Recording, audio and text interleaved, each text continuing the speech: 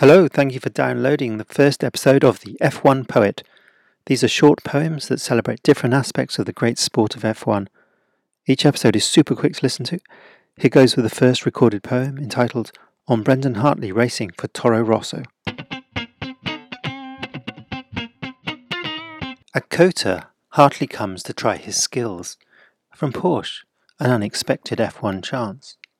If he can bring it home avoiding spills, if he can make the Torro Rosso dance, then possibly he'll get a drive next year.